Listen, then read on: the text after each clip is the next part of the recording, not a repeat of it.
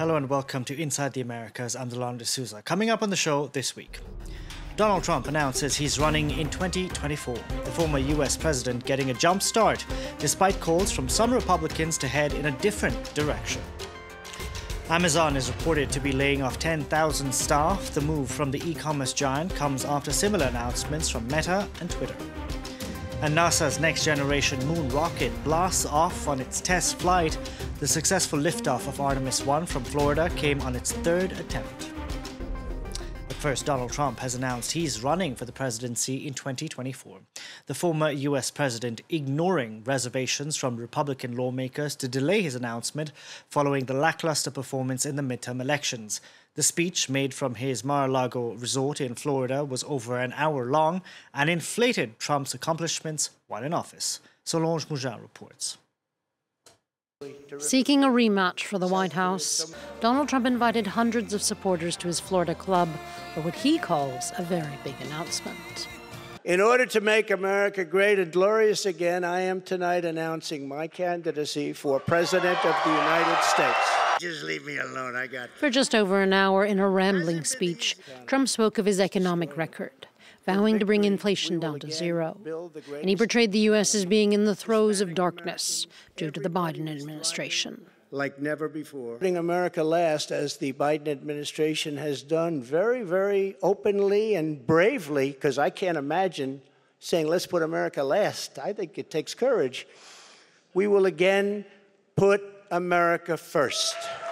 In Indonesia for the G20 summit, Biden said that he didn't really have a response to Trump's bid. But on Twitter, the U.S. president said that he feels his predecessor failed America, posting a video that says that Trump attacked basic rights, rigged the economy for the rich, and coddled extremists. Twice impeached, Trump is currently facing multiple lawsuits and investigations. Such legal woes, though, have not squashed his 2024 hopes. I am your voice. I am your voice.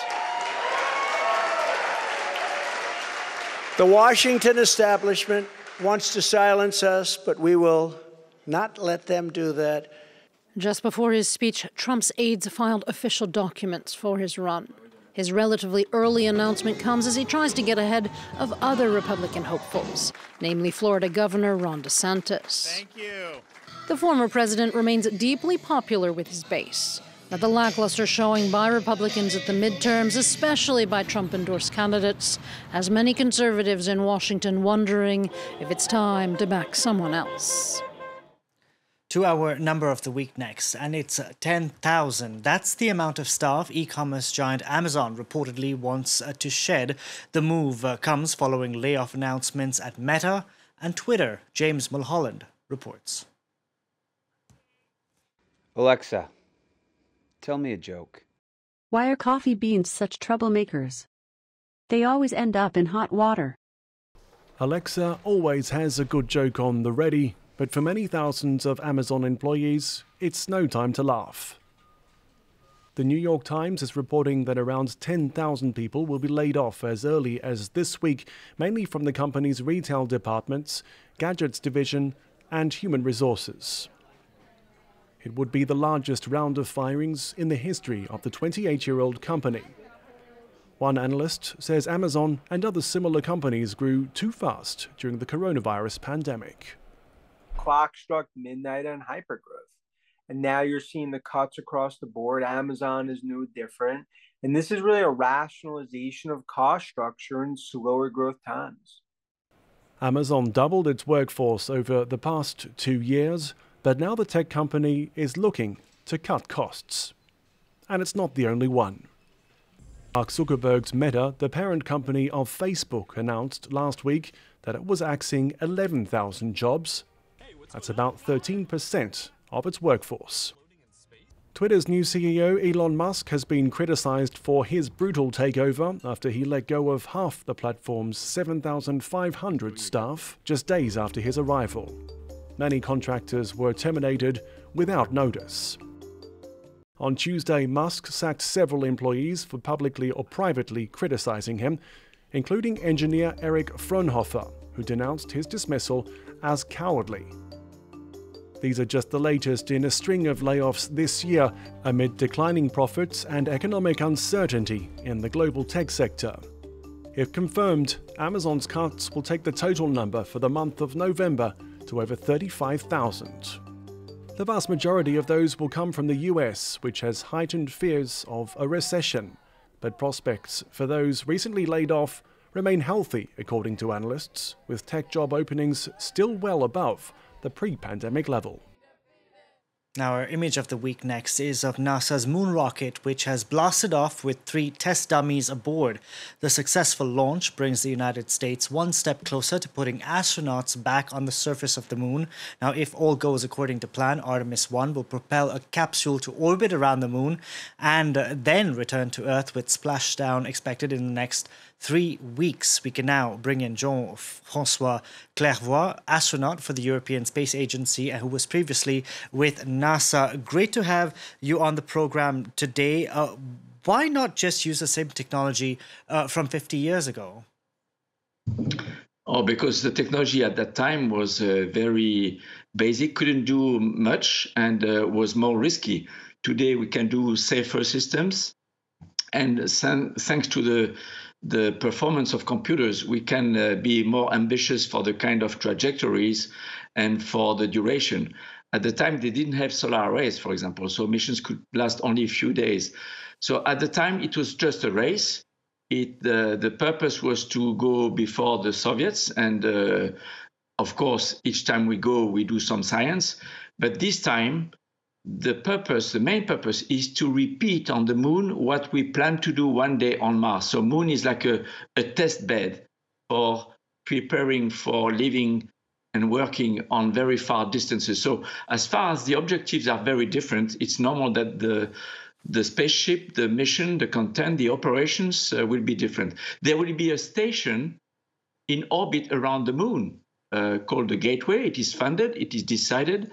And the Artemis program, beside the rocket SLS and the capsule Orion, plans this gateway around the moon from which there will be sometimes travel to the surface and back to the South Pole. So it will be harder than 50 years ago. But this mission is unmanned. When will the mission be manned? So this mission is a test mission. So it's exactly the same systems, the same ship, the same rocket as the one planned for humans. But because it is a test flight, we do it unmanned. But the next flight, about a year and a half from now, in 2024, will be manned with a crew flying around the moon on a very elliptical orbit, sometimes flying very close to the moon, like 100 kilometers. And part of that orbit will be like 70, 80,000 kilometers away from the moon. So it's a quite different kind of orbit than the one that were flown in the Apollo program. And the following mission, Artemis 3, will be with men and women, including descent to the surface from the orbit of the moon. So we go unmanned first, then man only around the moon, then man around the moon and on the surface of the moon. So it's a step-by-step, just to be precautious. There is no race as opposed to the Apollo era. So we take our time to make sure things are done properly. Jean-François, I know you're an astronaut, so you're excited by space and the moon. But for a layman like me, why bother going back to the moon at all? You know, first, because the moon is there. And whenever humans have been able to go somewhere by foot, by horses, by bike, by cars, then by plane, now with rockets, we go there because we like to explore and discover. And when we discover, we get more knowledgeable. And when we are more knowledgeable, we are more inclined to be peaceful. You know, peace comes with knowledge, and knowledge comes with discoveries, and discoveries comes with exploration. And the moon is not really the end point of the whole Artemis program, of the whole thing. The moon is a step before going to Mars. The moon is not the final destination of that whole program. And one interesting fact is we do it together. It's not anymore a pure 100% American program. For example, ESA, the European Space Agency, and the European industry is on the very critical path of all those missions because we provide the European service module which carries the Orion capsule. Now, you've been to space 3 times, so would you potentially want to be sent to the moon? Of course. For any astronaut, we like to go to space, and each time it is further or longer in duration, we like to do it because it's always pushing the limit.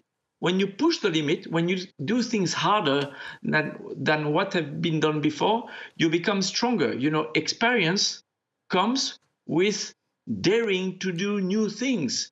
And so that's why those missions are far more ambitious than the Apollo missions. We will stay longer. We will resupply the crew there. We will try a new technology, recycle technologies. We will do experiment in orbit and on the surface. We will learn how to operate a habitat far from Earth because we need all that knowledge before we go to Mars.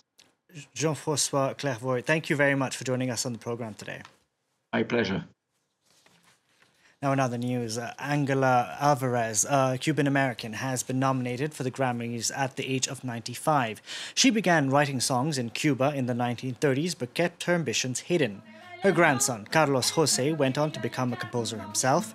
In 2016, a friend of his asked if he was waiting for his grandmother to die before doing anything with her music. The musician then flew out his grandmother to LA to record her life's work with a host of Grammy-nominated artists.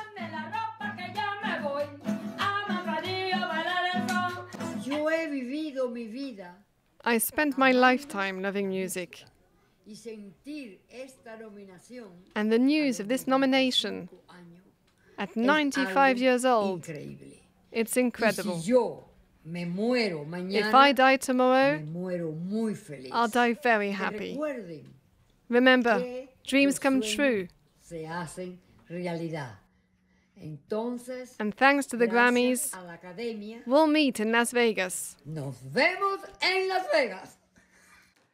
That's it for this edition from all of us on team. Thank you very much for watching.